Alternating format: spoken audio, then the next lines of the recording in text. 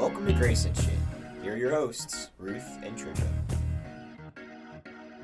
Hey everybody, welcome back to Grace and Shit, where Ruth and I are just going to break down more topics about life and grace and everything going on around us, which really right now kind of still circulates around this whole coronavirus thing. It's kind of crazy how it's just like... It might all year, too.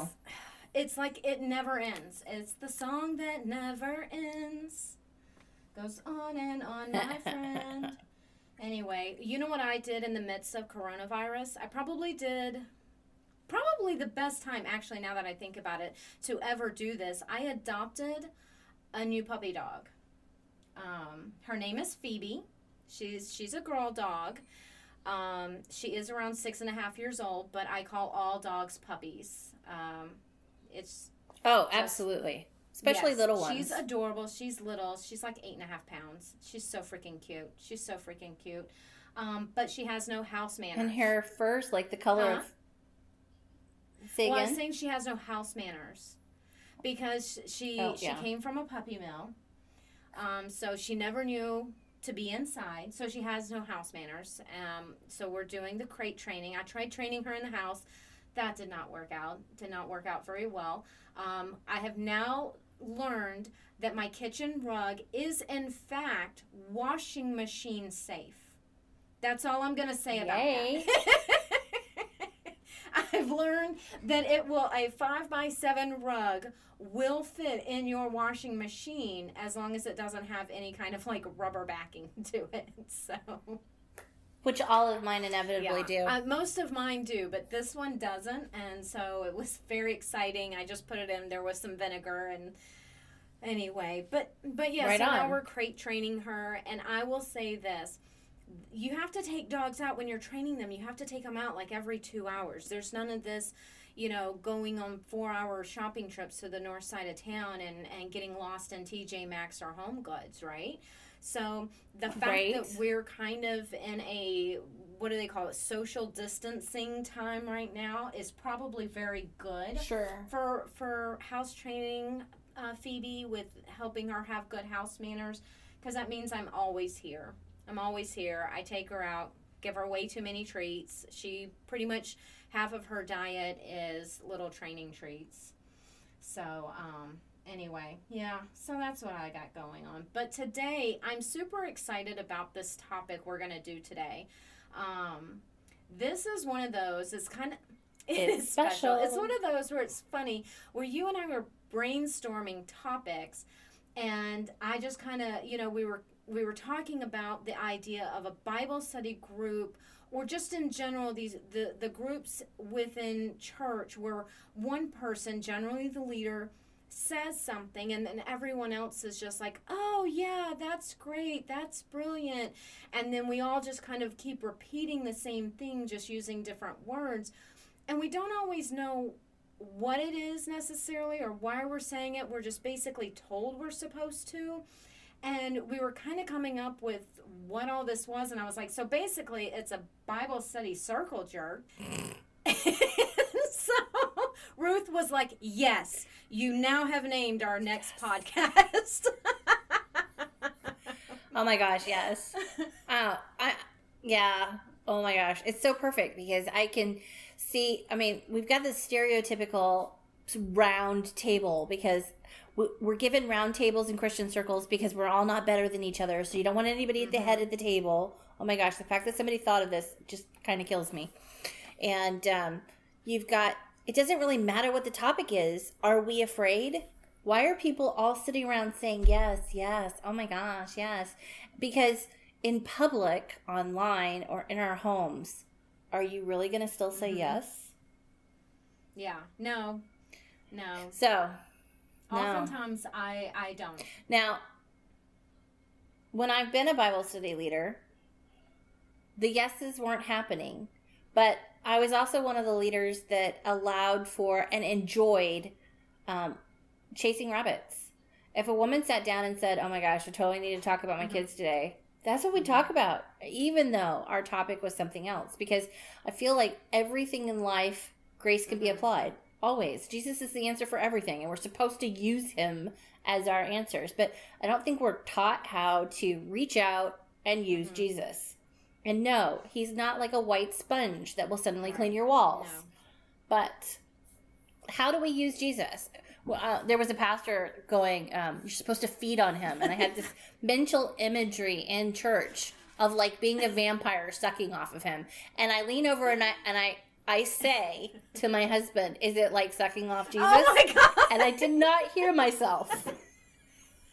My husband had to leave to go out to the car because he could not control himself. God, I can't believe you just said that. So the thing that comes to my mind is those little sucker fish that attach to the bellies of the sharks and the whales. Sure.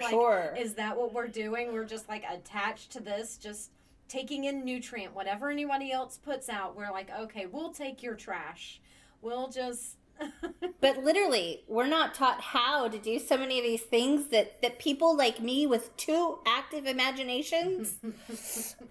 Well, yes. I said, do we like suck off Jesus in church? Is that how we get what we need? Oh my God, Ruth. Yeah. Inappropriate. That's hysterical. That is... Hey, Jesus gave me this fine did. sense of humor. Yes, I blame him. 100%. We are all created in his image, right? Okay, so I'm a 5-year-old at times, probably more times than not. And when I was told I was created in God's image, I went home crying. And I asked my mother, does that mean I have to grow a beard and a penis? Only if you want to. She actually, I think, said the beard will happen later, but the penis will never happen. God. And I was both concerned and relieved. But now that you're getting older, you understand it's more of a mustache than a full beard.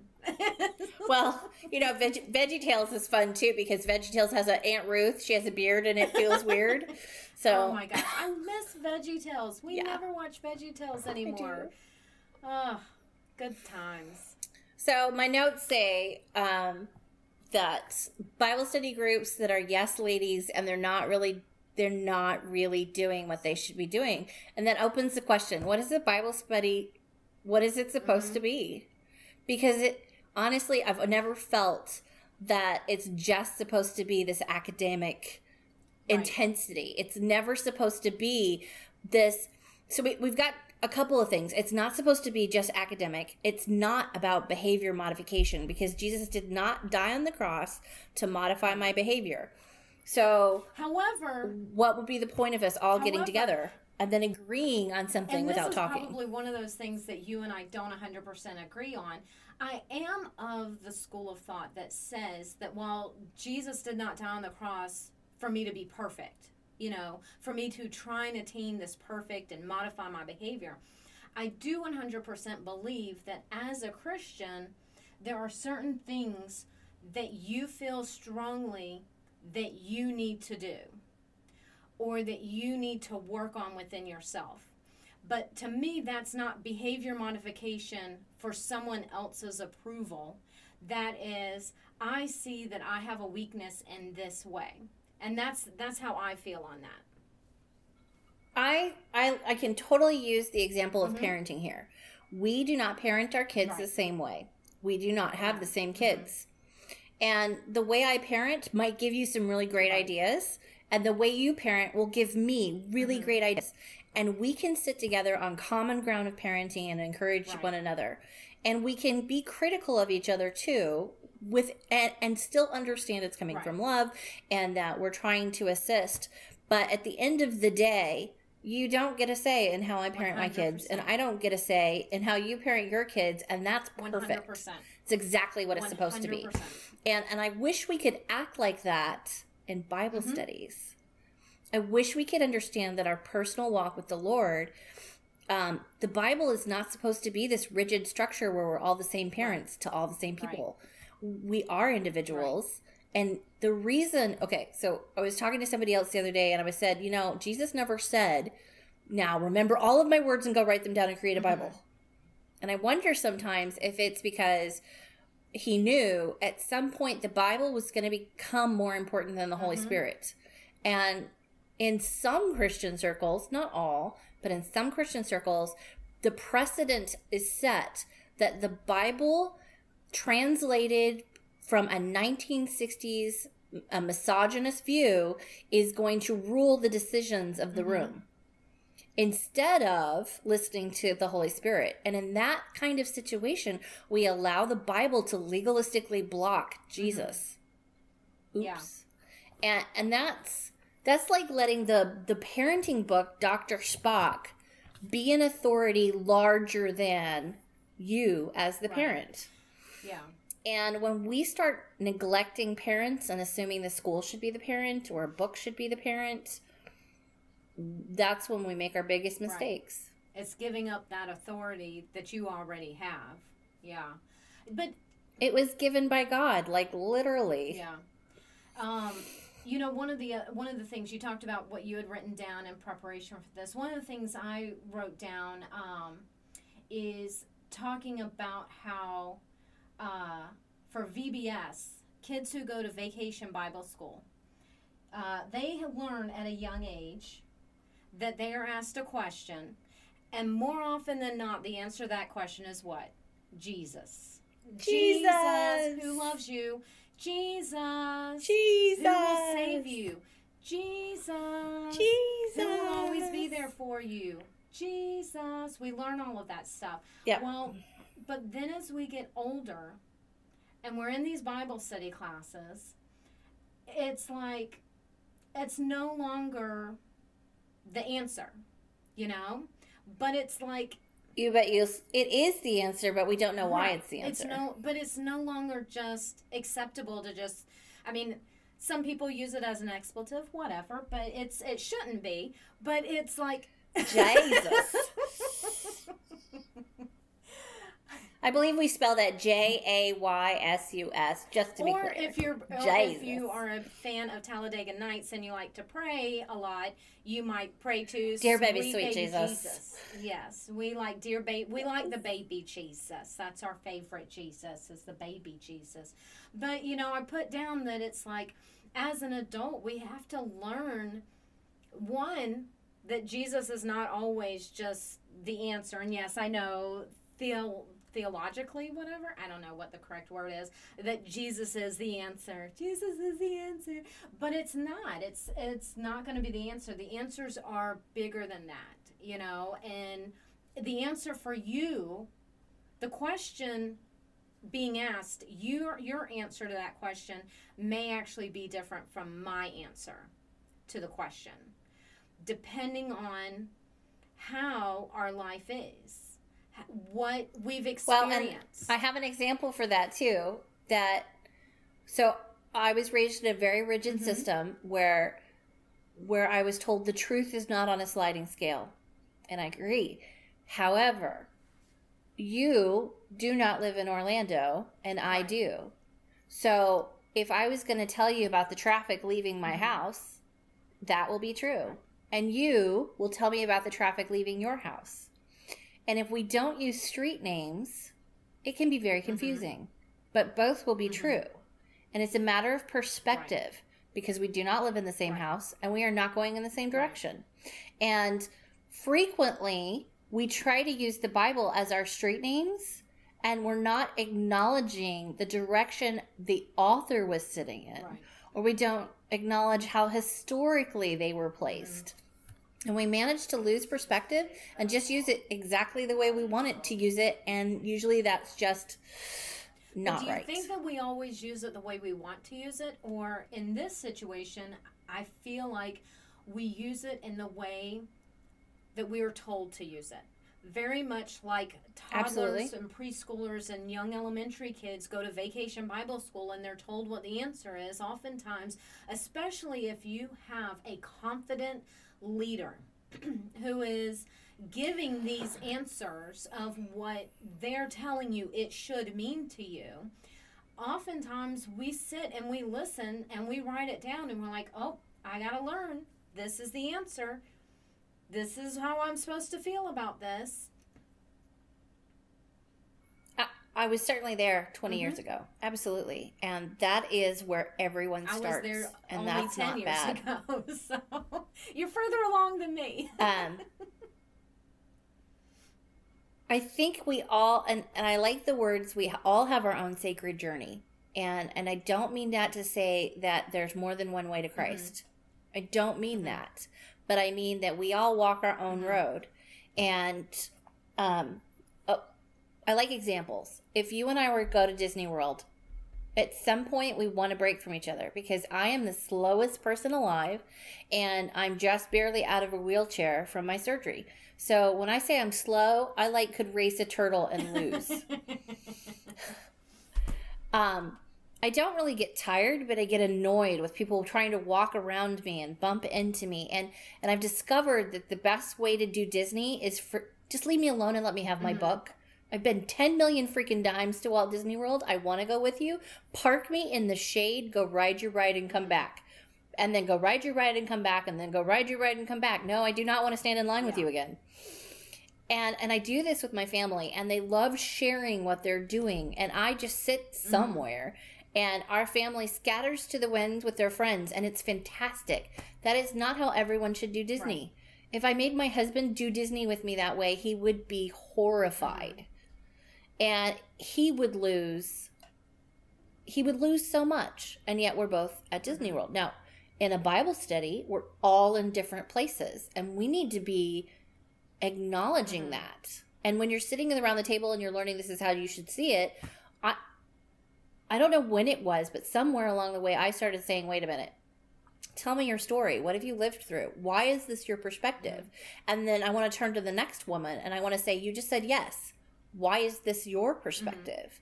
And I want to turn to the next woman and I want to say, and does that mean I question everything in life? Well, I have gotten to a place where I can't even watch a Disney film without questioning it. So maybe this is just me now. Well, at the end of the day, if we don't know why, it's not any good for us. Yeah. I will say, so that's how a lot of my Bible studies have been in the past. Like you said 20 years ago. Mine was, a lot more recent than that. But the last... Well, until I got kicked out recently, I was the Bible study leader. Oh, well, there you go. So then you were the one who was the strong leader that people probably listened to you and just, continued to agree with you. And I think that would probably be frustrating at times. They don't know how to question me. I will say this. One of the best Bible studies I was ever a part of, it was through a church here. It was when we were stationed here in Georgia last time. So about 10 years ago. It was after Germany.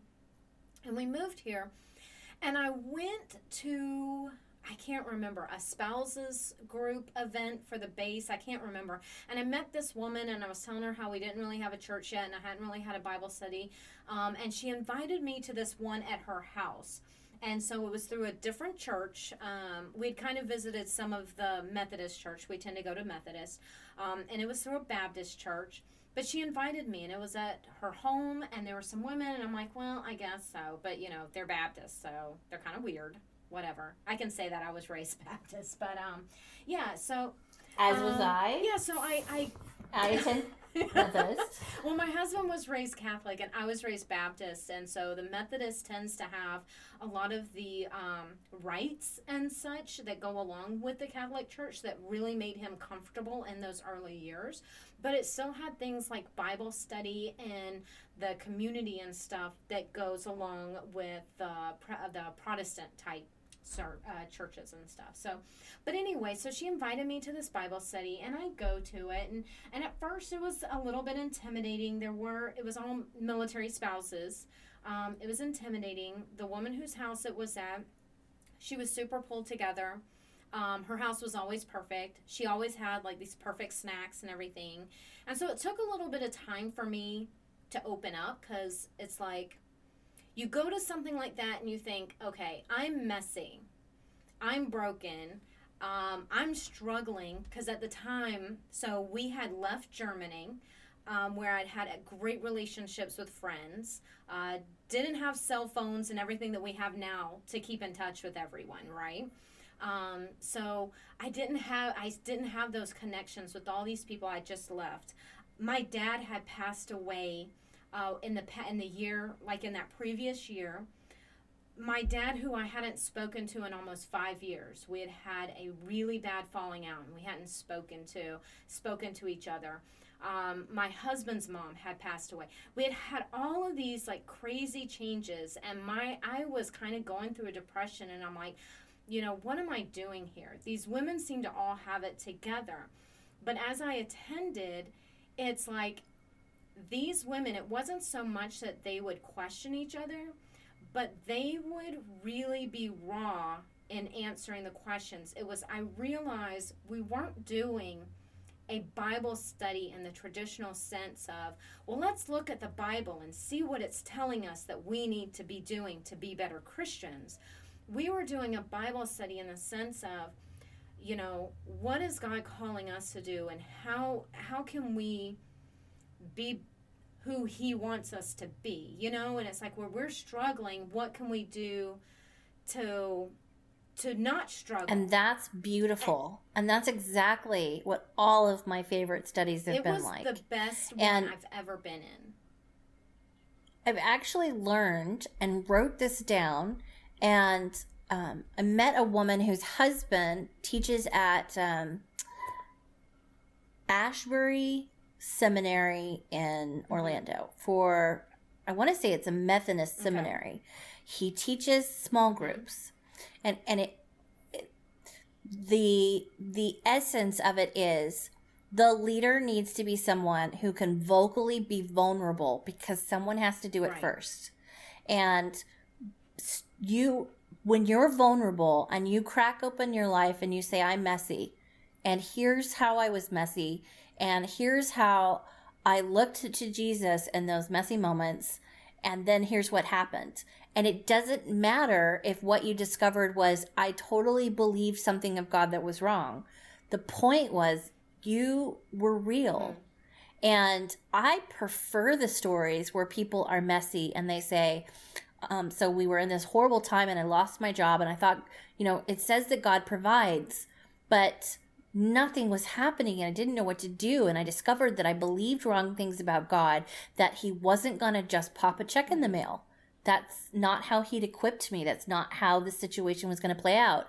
Those are, for me, magical. That's when I learned, that's how I should look at God, and that's who God is in this relationship. And we can prove who God is by looking back at scriptures. But I almost don't need a book to follow along with, except to start conversations. Right. And you were mentioning that vulnerability, and then people answering in a real way. And I've had the privilege of being in so many groups where I would share about Tyler's tumor and how we thought he was going to die, or I would share about my husband having an affair and how God hung on to us when I was ready to walk away and light everything on fire. And starting with my husband, of course. He'd make a great plant. When I got married, my mother-in-law handed me a shovel, and she said, homicide before divorce, I'll help you hide the body. Nice. So I knew I was marrying into the right family. And it's just these moments of, in that little message of homicide before divorce, she shared something with me I don't know she realized she shared, because I knew that her history was, this was her fourth marriage. And I knew that they were a Brady Bunch family, and that's what I was getting into. And I since in Jersey was able to go to a Bible study where we talked about what's called generational bondage. Okay. And I brought up that there's a part of me that's always wondered if my husband will leave me, because that's a pattern in his family. His dad was married 3 times. His mom was married 4 times. His oldest brother, who's older than my mom, has had 4 marriages, all of them to Jennifer's, FYI. So much fun. Not Jenny's, Jennifer's. But there's these patterns, though, and I worried. And I finally had a Bible study get up there and tell us that she was worried too. And it was those moments where we were able to crack open and go, okay, now what? I just shared I was worried. How do we apply? I mean, Jesus is the answer, but he's not like some hand lotion I can smear on this problem. He's not aloe vera, how do we use Jesus in these moments? Because he's the freaking answer. How? Now, I almost feel like I do know the answer every time to how now, but only because I asked it 9 fucking million times. And also because I live out loud and I trip over my own feet, and I have managed to live a roller coaster expression of life.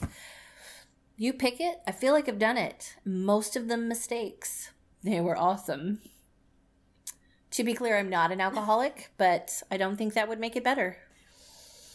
But at the same time, it's these messy moments where we're not agreeing that I respect more. I respect more when the leader doesn't stick to the book. Yeah. You know what? Something just dawned on me as you were talking. And I know you used my own words towards me when you said vulnerability. And it just dawned on me. You know how I said when I first joined the group, I wasn't sure everyone seemed like all pulled together. And then after the first few weeks of meeting, and then you start to see, you know, these people's vulnerability. And it dawns on me, I was a new person being inserted into this group. And so I bet I never experienced a new person coming into the group after me. I was the last new person in the group before the group disbanded because people started moving away. But it dawns on me that that's what made the group amazing, because we were a small group of about 5 or 6 before me. It was 4 or 5. That they all were at a point where they trusted each other to be vulnerable. They trusted each other to say things like, you know, I'm concerned, you know, that for, like you said, I'm worried that my marriage won't make it through whatever time. And I just need people to support me. You know, they were vulnerable. And I was this new person. They're like, well, who the hell is she? Where did she come from? What's her story? How is she vulnerable? Right. How are we, you know? And so that's probably why. And so then I look at the pattern of Bible studies are, you go to a church. If you're military and overseas, you go to Protestant Women of the Chapel, and you go to these large gatherings of people, and then they say, okay, so for the next 6 weeks or the next 8 weeks, we're going to break up, and we're going to do this Bible study, this Bible study, this Bible study. Let's break up in small groups. And suddenly, you're in a new small group for 6 to 8 weeks to discuss whatever this topic is. But it's only for 6 to 8 weeks, and you know it's temporary. And then you're going to come back together, and then there's going to be a new Bible study, and you may have new people in your group. Some of the people may go. It may ebb, it may flow. And do you really have that time as a large group? Like this group I was in before, they had time to bond. So it didn't take them very long to accept me as, okay, she's good, she's fine. They already had that bond. They already had that trust. And so they were able to quickly assess me and to move into that, back into their points of vulnerability with me there. But and without stopping you, I want to hit on 2 or 3 points really quick. And the first one is, as people who are awake and thinking, we need to recognize we need time to be vulnerable and stop doing these 6 to 8 weeks rotations because we're breaking fellowship. And then the second one is, when we are in large groups, I've noticed that a lot of large groups fill up the time with busyness, with icebreakers, and with announcements, and making us sing as a group. And again, this is breaking fellowship, and we are not getting to the miracle of being vulnerable and open in each other's lives.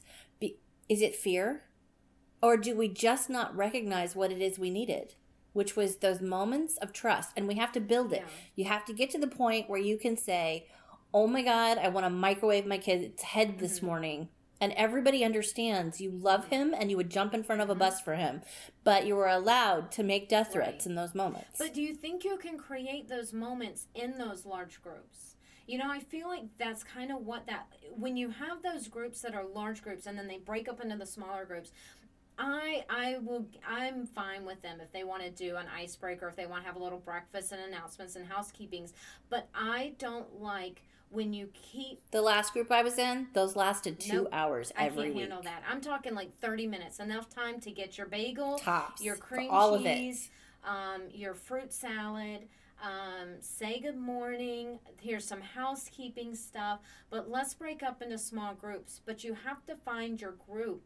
And like you said, we need to learn to keep our groups, and we need to learn to be vulnerable in that group, because when it changes every 6 to 8 weeks and you get to choose a new Bible study, I'm not going to suddenly break open my heart and slit my wrist for Karen after I just spent 8 weeks with Dawn and this other group, and around week 5 I started feeling comfortable enough to really share my struggles, because my struggles aren't really just today and in this moment and the frustration I have with my husband or my kids. My struggles go deep. And they're not just your struggles. Yeah.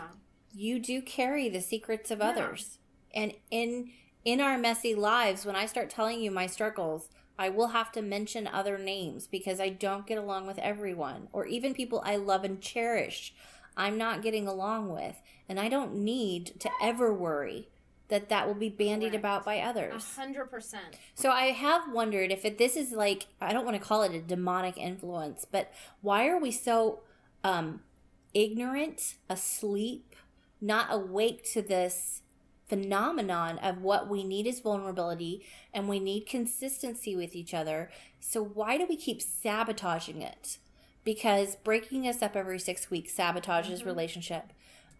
Talking about cliques and gossip. So the last group I was in, one of the reasons they forced the rotation on us is, well, we can't have cliques forming. We weren't looking at it through a lens of love. We were looking at it from a lens of fear. And it was this, I talked about the difference between grace people and good people. And I said that when we are filled with the Holy Spirit and we're in this place of love, we can see things more clearly. And when leadership is fearful, they fear of cliques, and they fear that prayer time is just gossip, and they fear, and it sabotages these beautiful groups. And I've found church outside of the building, but I've never found Bible studies that get to a place of vulnerability without conscious planning.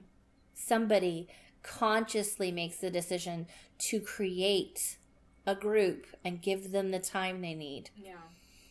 And yeah, I think the books half the time are just a tool we use to build relationship from the beginning, because we're not all on the same page the first week.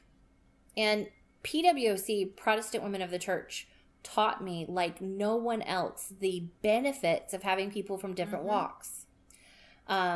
People who are struggling in the marriage, come sit by me, because I can tell you that it can be absolutely the worst thing in the world, but my marriage has grown and is beautiful, and I feel like we're in a stage where it's like full bloom now, and it's amazing.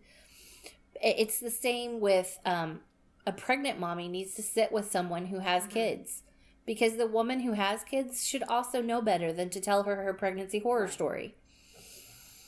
We all have one. We all have one. We all don't need to share and it's them, this right? But then I need the young mother to sit next to me and remind me how much I wanted my kids.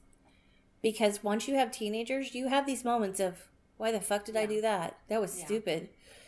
But sitting next to this woman who is struggling with infertility, you're like honored now. Oopsies. Yeah. I will cherish my punk ass teenagers. But and this is why we need each other. Well, and it's finding those moments though where you find that out about a person. You know? Where someone is willing to truly say, because to me there's a difference between we're trying to have kids, we've been trying for a little while, and the woman who's willing to say, I'm really struggling with the fact that I can't have kids and I want them desperately. I think those are two very different statements. And the woman who's willing to say the second statement is a woman who wants to be vulnerable, but does she have the opportunity to do that in either A, these large groups, or B, a small group that keeps changing and she doesn't know where people's loyalties lie. You know, people want to call a clique mean. They want to label a clique like Mean Girls or something. And yes, there Right. are some that are mean girls, but the majority of them aren't. We call them We're just groups protecting we each other. call them cliques, but isn't that just another way to diminish a group of women who truly love and support each other? You know? It is. It's dangerous. It's like The tearing them down part. I think we were meant to live in groups. Yes. You're meant to have these groups of people. I have lots of little groups of friends where it's like me and this group over here. I have 2 girlfriends. I went to Vegas for a week with them, and we had so much freaking fun. But that is a group of friends that I have from... I was only mildly jealous that because I love those women I too. know, and I had this moment where I was like, I need to have a Trisha convention where I can invite all of my friends, and then they can invite their friends, and really it would just end up being a military spouse convention. But wouldn't that be so much fun? It's like, oh, it'd be so fun. But yeah, so I have this group of women that I went, but I haven't seen them in 3 years. Because we're all so busy and we live all over the world. And we got together, we made time, and we did this. And during our time in Las Vegas is when everything started shutting down. And we all had such great moments of vulnerability where we really just broke down with each other some of our struggles we're going through. But then we had these moments of complete celebration. We had total celebration, and I can't reveal all of our different celebrations and struggles. And that's the beauty of these groups. Yeah. You haven't seen them in 3 years, but we carry those moments with us, and we can reconnect later. And so on the one hand, I would say instead of separating us 3 to 8 weeks, we need to have a 2 to 3 year period where we lock down a group, and we might allow people in occasionally. But the point is to protect the group and the trust and the vulnerability that we will 100%. Build, because it will last a lifetime. 100%. And then, well, okay, so I'm thinking about having one at my house. I'm not affiliated with a church anymore. I'm wondering how that would even work, because I want to be the authority because it's my house. But that brings up something interesting too, is when I have problems with authority, or one of the problems I had in the past with a Bible study was the leader didn't want to be the leader. And so she kept saying, oh no, we're all equals here. And so when problems arose, as a military spouse, I wanted to take things appropriately up the chain. I want to do things quietly with the leader, and then if that doesn't work, I want to take it up to the next step quietly and discreetly and appropriately. And I feel like there's in the Protestant circles of the churches I visited here in the last 10 years, so over 7 churches that I can think of, I kept running into this. There's no real leaders. I'm just your admin. We're just all in this together, and we're just going to seek together. And there was never someone who had studied just a little bit more, and we had the benefit of their knowledge. And then when problems arise, and they always will, we're humans, there was no way to resolve things discreetly and appropriately.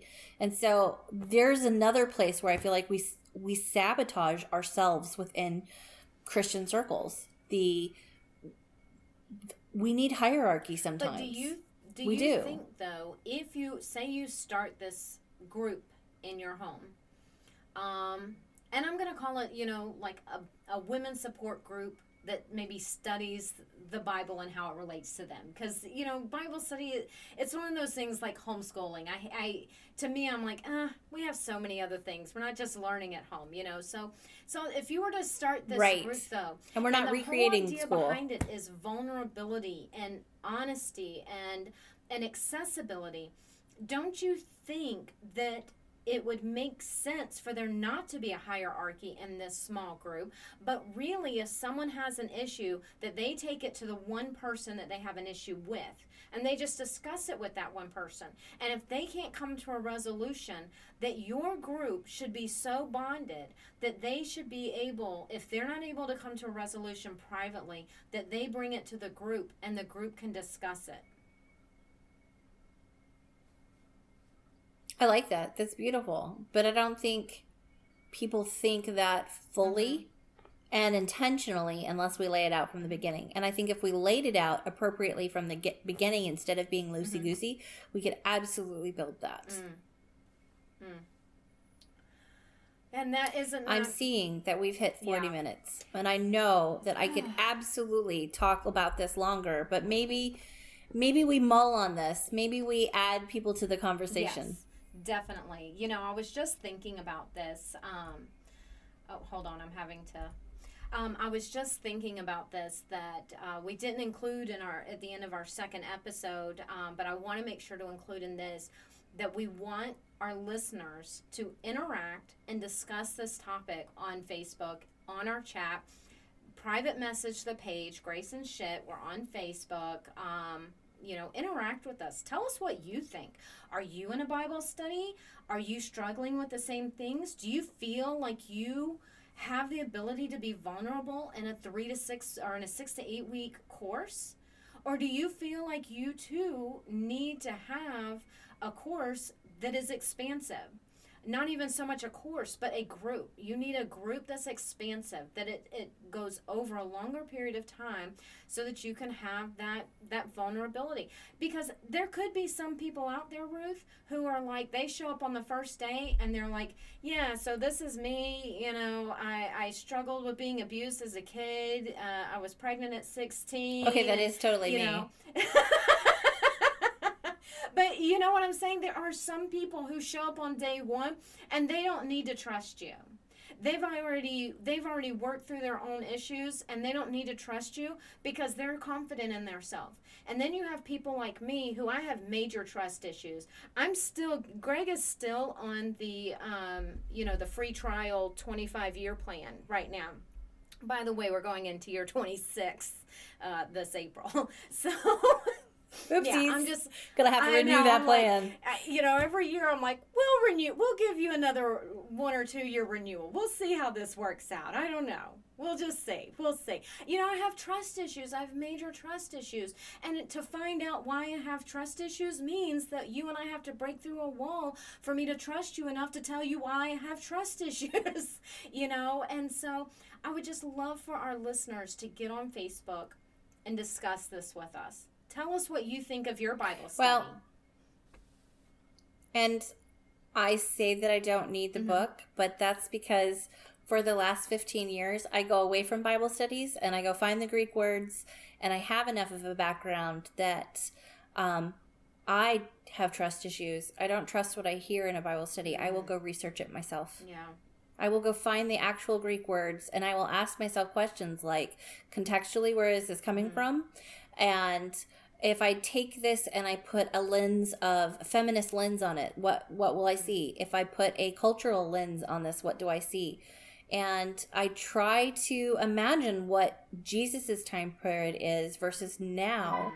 And then asking too, am I blocking the Holy Spirit's voice in this by trusting the actual written word more than what I hear him say to me? Because that is important. So I've discovered this is unique to me. Well, and that's just it, is we're all unique. We all have a different way to come about it. And if we're in a group where we, feel bonded with people, then we're okay. We understand each other's method of how we get to it. So, Ruth, thank you so much for taking time again with me today. I think this was an amazing Absolutely. topic to cover. Just to remind everyone, the original title was Bible Study Circle Jerks. We just want to... But it's a joking title, but it has such great topic to discuss, and we look forward to seeing any kind of input that you all, our listeners, have to add. So take care, Ruth. I will talk with you next time. Absolutely. This was wonderful. All right. Bye. Bye. Thanks for listening. To be a part of the conversation or to find out more about your hosts, visit Grace and Shit on Facebook. Our theme music is District 4 by Kevin MacLeod.